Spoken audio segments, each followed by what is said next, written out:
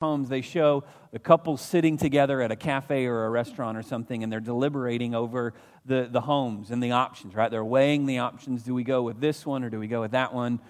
And then it kind of walks you through. And the whole show really kind of hinges on the differences between the places, right? The key differences and what the feature of this home versus this home and what this one could look like and what versus what that one could look like, that sort of thing.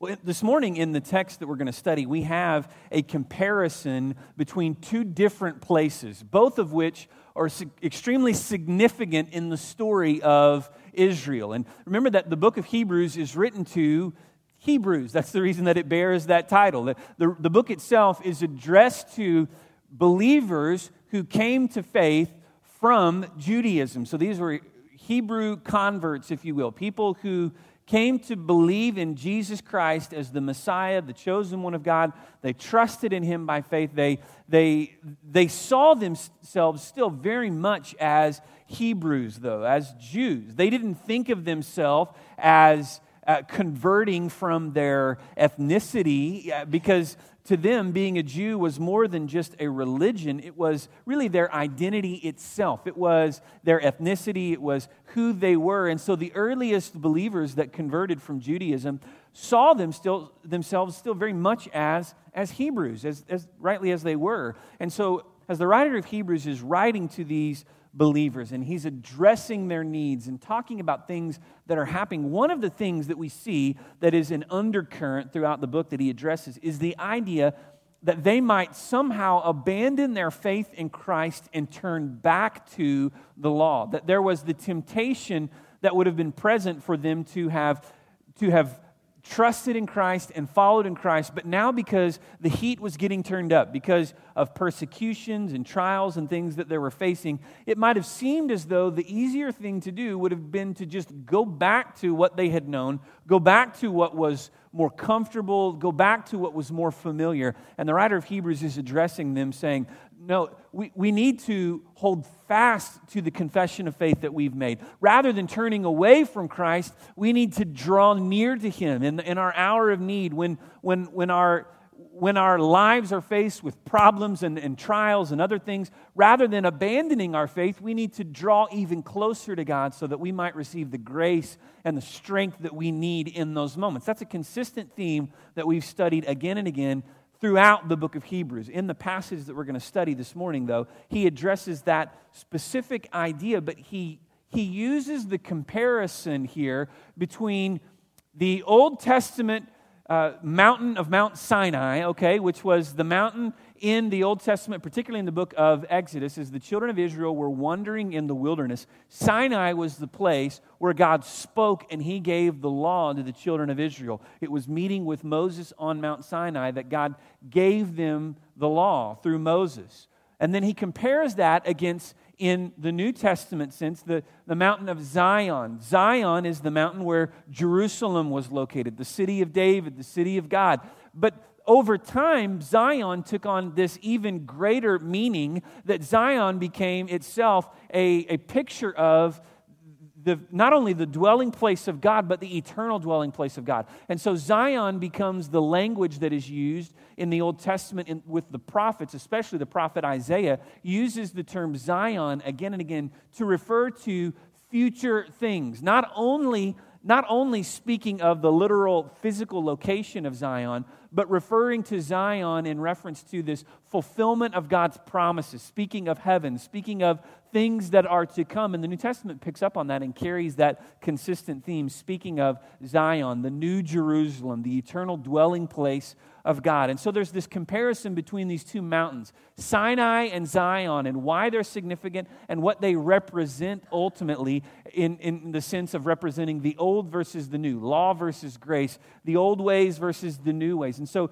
this passage that we're going to study this morning carries this idea throughout. And I want us to study this together. So let's start in Hebrews 12, verse 18. We're going to finish out chapter 12 this morning. For you have not come to what may be touched, a blazing fire and darkness and gloom and a tempest and the sound of a trumpet and the voice whose words made the hearers beg that no further messages be spoken to them. Now, we'll talk more about this in a minute, but he's referencing the events of Exodus chapters 19 and 20 when God gave the law to the children of Israel at Sinai. He goes on to say, verse 20, "For they could not endure the order that was given. Even if a beast touches the mountain, it shall be stoned. Indeed, so terrifying was the sight that Moses said, I tremble with fear. But you have come to Mount Zion and to the city of the living God and the heavenly Jerusalem and to innumerable angels in feastal gathering, to the assembly of the firstborn who are enrolled in heaven, and to God, the judge of all, and to the spirits of the righteous made perfect, and to Jesus, the mediator of a new covenant, and to sprinkle blood that speaks a better word than the blood of Abel." Notice, even just in these verses, the comparison. Look at the differences in referring to Sinai, right? A blazing fire, darkness, gloom, tempest, sound of a trumpet with a voice whose words made the hearers beg that no further messages be spoken. That causes them to tremble in fear. And then compare that against the way he describes Zion, right? It's a heavenly place, innumerable angels in feastal gathering, assembly of the firstborn, that there is God, and the spirits of righteous who are made perfect, Jesus, the mediator of the new covenant, sprinkled with blood that speaks a better word than the blood of Abel. And so there's this stark contrast, this comparison between these two. But then look at what he says in verse 25. "See that you do not refuse him who is speaking. For if they did not escape when they refused him who warned them on earth, much less will we escape if we reject him who warns from heaven. And at that time his voice shook the earth, but now he has promised, yet once more I will shake not only the earth, but also the heavens." And this phrase, "yet once more," indicates the removal of things that are shaken, that is, the things that have been made, in order that the things that cannot be shaken may remain. Therefore, let us be grateful for receiving a kingdom that cannot be shaken. And thus, let us offer to God acceptable worship with reverence and awe, for our God is a consuming fire.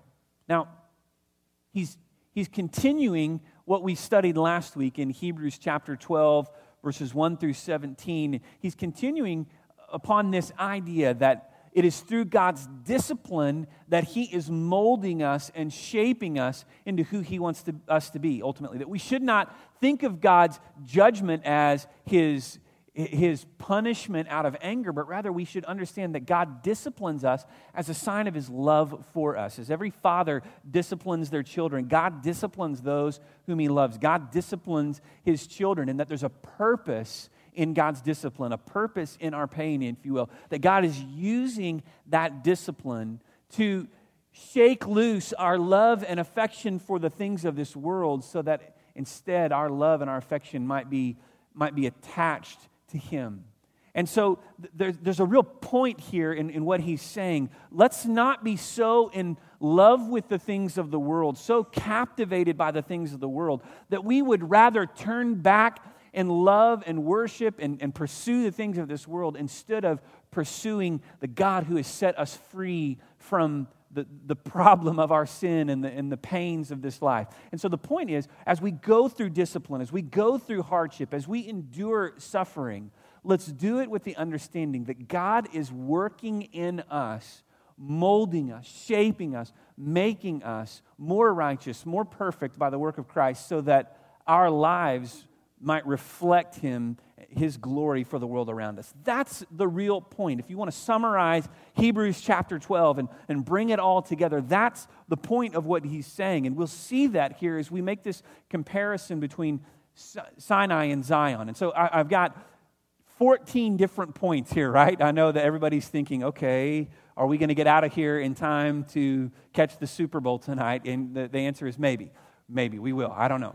But I have these points, but we're going to move through these points rather quickly this morning as we notice the comparison between Sinai and Zion. And rather than digging in really, really deeply with each one of these, because frankly, each one of these points, the points of comparison, could be a sermon in and of itself, I want to move through these And I want us to see the bigger picture that's at work here as we understand the differences at play between these mountains and all that they represent, Sinai and Zion. And we see that on Sinai, God gave Israel the law. Sinai was the place where God gave Israel the law. It was the mountain where He spoke to God. I told you that these first few verses especially are referencing the events of Exodus chapters 19 and 20. If you study Exodus 19 and 20, what you find is that God spoke to Moses, and He said, Moses, I want you to gather all the children of Israel around the mountain of Zion because I'm going to speak to you. And on the day that you're going to gather the children together and you're going to have this holy, this sacred gathering. And on the third day, I'm going to come down and I'm going to sit at the top of the mountain and you're going to see me. You're going to see my presence. But when that happens, let no one approach the mountain and touch the mountain, because if anyone touches the mountain, they will surely die. And if they touch the mountain, no one else is to touch that person. Rather, they're to be stoned to death. No animal, no object is to touch the mountain. You alone, Moses, are to come up and meet with me at the top of Mount Sinai. And so this happens, right? That the presence of God comes down. It was a cloud of fire, and they saw this thick smoke that rested on top of Sinai. And Moses traveled to the top of the mountain, and it was there that God spoke with him, and God wrote the law of commandments on the stone tablets, the 10 Commandments. And Moses carried those laws, those commands down to the children of Israel. And then as he comes down, we see in chapter 20, Exodus 20, that as Moses comes down with the commandments that God has given him, that the voice of God spoke with the sound of a trumpet, and the blast of the noise itself that the voice of God created was so loud that the children of Israel begged Moses that God would not speak to them because it was more than they could bear. And can you imagine that? Today, we would love for God to speak to us, right? I mean, how we would long for God to just make Himself so clear to us that there would be no question that He wants us to do this or do that, right? I mean, we would love it if God could somehow just speak directly to us in an audible voice in a way that we could unmistakably, undeniably know that it was Him. And yet when that happened in the Old Testament, the children of Israel said, oh, please, Moses, don't let God do that again. Don't let God speak to us anymore. Let God speak to you, and then you tell us what God says. Because it was so great, so mighty, so powerful that they thought they might die just from the sound of it. It shook the mountain, it says in Exodus 19 and 20.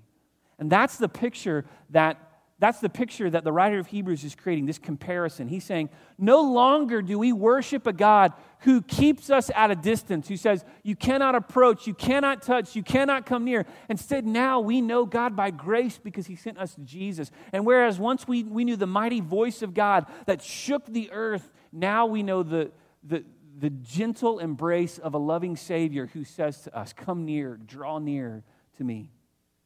It was on Sinai that God gave Israel the law. Sinai, the place where God spoke to them. But it was on Zion that Jesus conquers the law with grace. And so we see in Romans chapter 6, verse 14, in Galatians chapter 2, verse 21, that no longer are we bound by the law, but now because of Jesus, we are under grace. It was on Sinai that God established the old covenant with Israel. It was there at Sinai that God spoke, and He gave Moses the law, and the law set the standard for how the children of Israel were to relate to God. The law itself established the boundaries, the rules, the parameters for this covenant relationship that existed between Israel and God. But on Zion, on that place of Calvary where Jesus was crucified, we see that Jesus established a new and a better covenant. That's been a consistent theme in the book of Hebrews. Chapter 7, verse 22, chapter 8, verse 6 and 13, chapter 9, verse 15, chapter 10, verse 16. We've seen again and again that Jesus creates a new and a better covenant that is enacted, it tells us in Hebrews, on better promises, because the promises are the promises of Jesus, the promise of His life, of forgiveness of sins. No longer do we have to go through a priest and physical sacrifices, but now, once and for all, Jesus has offered Himself for us. His blood poured out as a sign of this new covenant mediated between us and God. On Sinai, God demanded obedience from His people.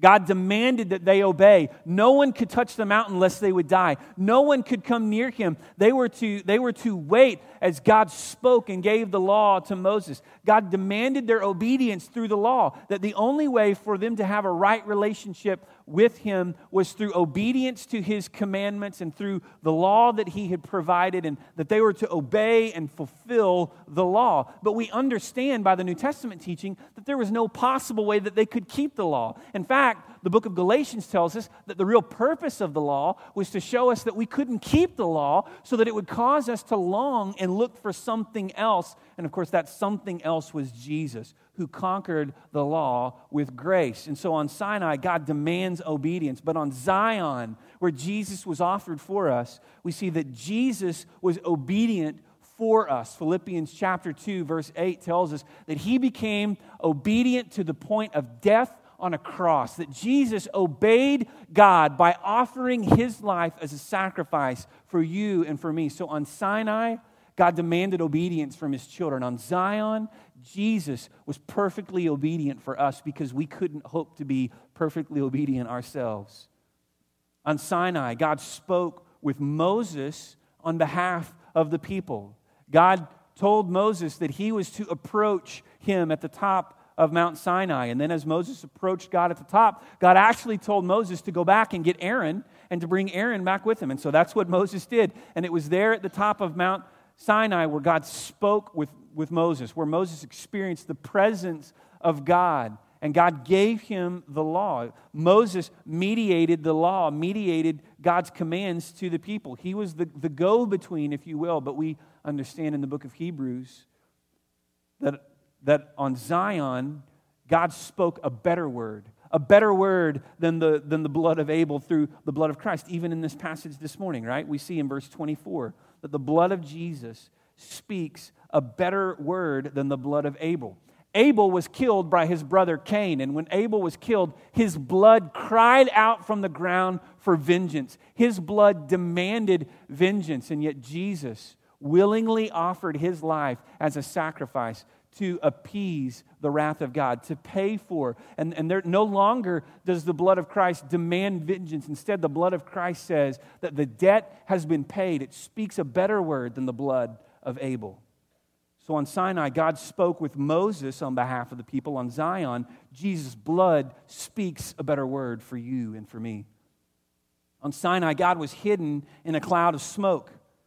He was hidden in a cloud of smoke that rested on top of the mountain. It says here that our God is a consuming fire, and that's what happened at Sinai, that there was this all-consuming fire that fell on top of the mountain, and the smoke was thick, and it was the presence of God that was there to symbolize that God was dwelling there in that place. Now, of course, God dwells everywhere, but his presence was localized, was manifested in that place at that moment, in that time, and the children of Israel saw with their eyes this thick cloud of smoke. They couldn't see the presence of God because it was too much. In fact, the presence of God was so great that when Moses came down off of the mountain, his face shone radiantly, and he actually had to wear a veil to cover up his face because it shined bright. It glowed in the dark from having experienced just the presence of God. But we see that on Zion, no longer was God hidden. Instead, on Zion, Jesus was lifted up for everyone to see. Jesus said in John chapter 12, verse 32, that when I would be lifted up, I will draw all men unto myself.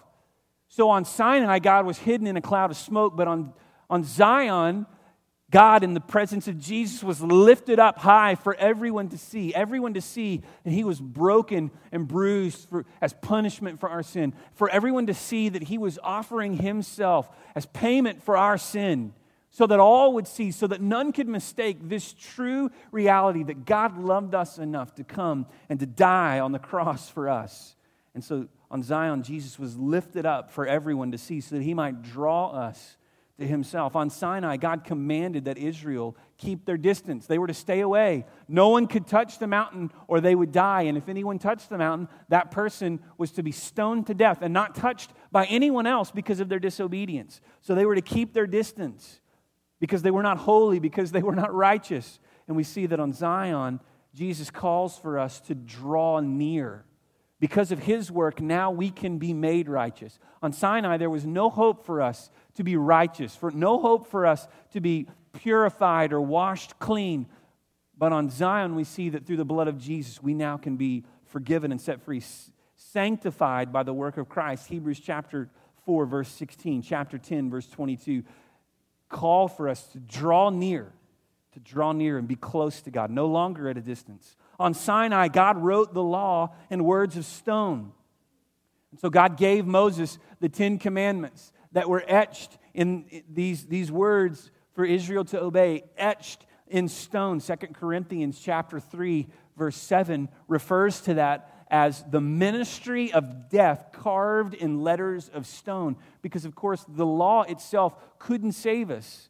Paul refers to it in 2 Corinthians as a ministry of death because he understood that the purpose of the law was to trap us in sin. The purpose of the law was to expose our sin, to show us that there was a need for something greater. And so on Sinai, God trapped us, if you will, in sin, the inevitableness of our sin exposed by the righteous perfection of God's law, written in words of stone. But on Zion, Jesus no longer spoke through these words of stone. Instead, He wrote His words on our heart. Hebrews chapter 10, verse 16 tells us that He would put His words on our heart and in our minds, right? In other words, the Word of God has come near to us that we may know Him personally.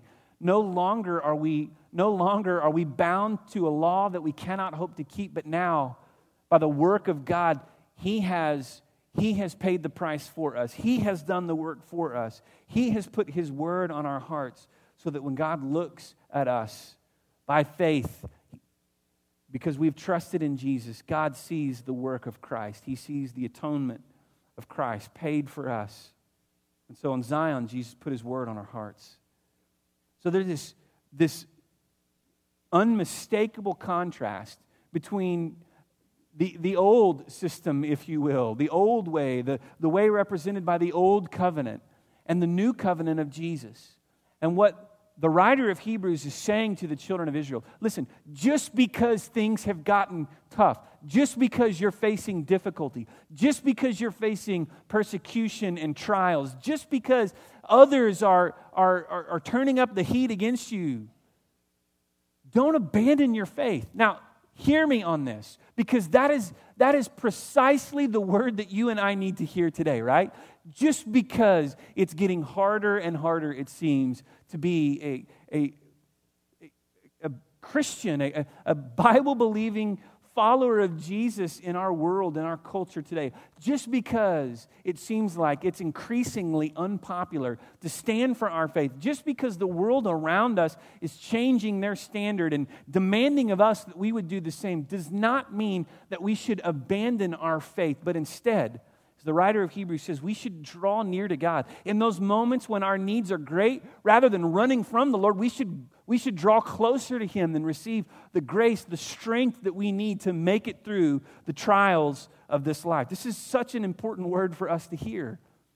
And as we saw last week, how is it that God does that work in our lives? Well, it's through the uncomfortable and even sometimes painful process of discipline that God will essentially, He will release all of our love and our affection from the things of this world, so instead it might wholly rest on Him. God uses that uncomfortableness. God wants to use the problems, the trials, the pains that we face in this life to remind us that we were never meant to put our hope in the things of this world anyway, that He was always the answer that our hearts were searching for. And so He will use even the discipline that is necessary to expose those areas in our hearts and our lives where we aren't fully trusting in and following Him by faith. It's the difference between Sinai and Zion, the difference between law and grace, the difference between the old way and the new, the difference between a way that required that we would be perfect and obedient and a way that says Jesus was perfect and obedient for you. It's a difference between a way where God said, I am holy and righteous and you may not approach me, and a way where God says, through the work of my Son, now you are righteous and I welcome you in as sons and daughters. the difference here, there's such a stark contrast.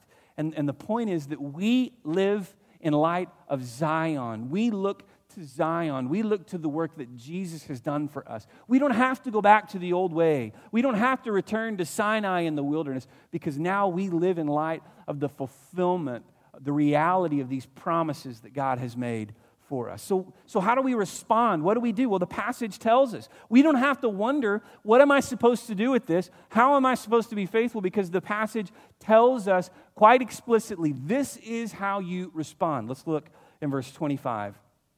First of all, it says this: see that you do not refuse him who is speaking. Remember in the Old Testament, God spoke and the children of Israel said, no, it's too much, Moses. Tell God not to speak to us anymore. May he only speak through you because it's too much. We can't take it. But now, the writer of Hebrews says, see that you don't refuse him who is speaking. Don't tune out God just because it's hard, just because it's difficult, just because it requires sacrifice. Don't refuse him who is speaking, but instead draw closer to him. So the ways that we respond, the right response to Zion, the first point is that we would embrace grace. That we would live in the grace that God has given us. We're no longer bound by the law. We're no longer captive to a system that requires that we be perfect, even though there's no way we can. Instead, we live in light of the grace that Jesus offers, which is why the New Testament points us again and again to the grace of Christ. Ephesians chapter 2 is perhaps the most clear and most unmistakable statement of God's grace. And it says there in Ephesians chapter 2, verse 8, it is by grace that you have been saved, and not by works, lest anyone should boast. God has saved us by grace. And so let us live in light of that. Let's embrace the grace. We shouldn't tune God out. Instead, we should embrace him. We shouldn't run from God just because things are difficult. Instead, it's in the midst of difficulties that we recognize our need for him, and we draw near in those times. We embrace what God is doing. We embrace his discipline as sons and daughters who understand that God will use discipline for a purpose in our lives. We embrace the trials that we may have to go through. Not that we enjoy the trials themselves, not that we would learn to love the pain somehow, but that we recognize that God will use even the pain of this life to show us his greatness in a way that we would never experience it otherwise. So we embrace his grace. See that you do not refuse him who is speaking. And if you're here this morning, and maybe what you find is that in the midst of everything that you're going through in life, in the midst of all the troubles, the realities that you face, right, whatever that may look like in your particular situation, in your life, in your context, and maybe for some reason you're tempted to just throw up your hands and walk away. Maybe for some even, you've never even come to the place where you feel like you really truly have embraced faith. What you need to hear is this word this morning: embrace grace.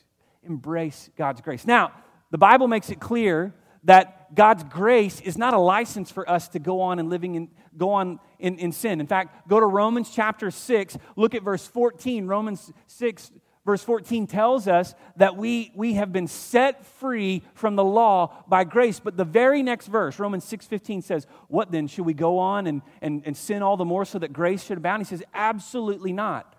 The point of grace isn't to give us a license to sin that we can do whatever we want. In other words, it's to set us free from the sin that trapped us, that enslaved us, that had us shackled and bound. So the point is this: as we embrace grace, that doesn't mean that we do whatever we want and we just, hey, God's paid for it all. In the end, it doesn't matter. I'm living in grace, not the law. No, anyone who would live that way doesn't understand the weight of their sin and the price that was paid for them. Listen, God's grace is free, but it was not cheap. You understand? God's grace is free, but it cost him everything to pay the price for your sin. But because he loved you, he was willing to pay that price. He was willing to give everything for you. So a right response to God, a right response to the work of God on Zion that we see in this passage is that we would embrace grace, that we would not refuse him who is speaking, but rather that we would draw near. Now notice the word of warning that is put in here as well. For if they did not escape when they refused him who warned them on earth, much less will we escape if we reject him who warns from heaven. In other words, listen, if you try to somehow refuse God or escape, it's futile. There's no way ultimately that we can escape the wrath of God. If every one of us has a decision to make. Either we will embrace God's grace and receive His forgiveness through the blood of Christ, or we will pay the price for our sins ourselves. One day, we will all stand judgment before God. And there are only two options in that moment. Either God looks at you and He sees, by faith in Jesus, He sees payment for your sins by the work of Jesus, or you have refused and rejected that free gift of God, in which case you must now pay the price for your own sin. It's black or white. The Scripture makes it clear. So the warning here is intended to get our attention. Listen, if they didn't escape before, we're not going to escape either, right? There's no way out of this. The mortality rate is 100%, right? Death is the common denominator that we are all facing. We will all die someday, and in that moment, we will stand judgment before God. And it will truly be exposed then. Did you embrace His grace? Did you accept by faith Jesus as Lord and Savior? Or did you refuse Him who was speaking? And thus you are condemned in your sin. I pray that you would embrace God's grace. Secondly, the passage tells us this. Let us be grateful. Let us be grateful. In other words, give thanks. That we would live with gratitude, that we would live with thankfulness. How is it that we really demonstrate that we understand what God's grace is all about? How is it that we really understand that we get it and that by faith we have drawn near to Him, that we're not refusing Him? Well, we give thanks. It will show in the way that we live, right? If you truly trust in Christ by faith, it will be obvious in your life. And one of the proofs that we're given is that we will live lives of gratitude, of thanks. Show me a sinner who has been forgiven by grace, and I will show you a person who is truly thankful. I mean, if someone really understands the weight of their sin and the fact that by the work of Christ, all of that was taken away, there's no other right response but gratitude and thankfulness to God. There's nothing we could do to earn it. There's no possible way that we could point to the record of our lives and say, yeah, well, I was good enough, so God picked me, right? There's nothing we can do on our own to earn or deserve that grace. And yet, the way that we demonstrate that we really understand it, that we really, truly get it, is we live lives of gratefulness, of gratitude. And so He calls us, quite simply, let us be grateful for receiving a kingdom that cannot be shaken.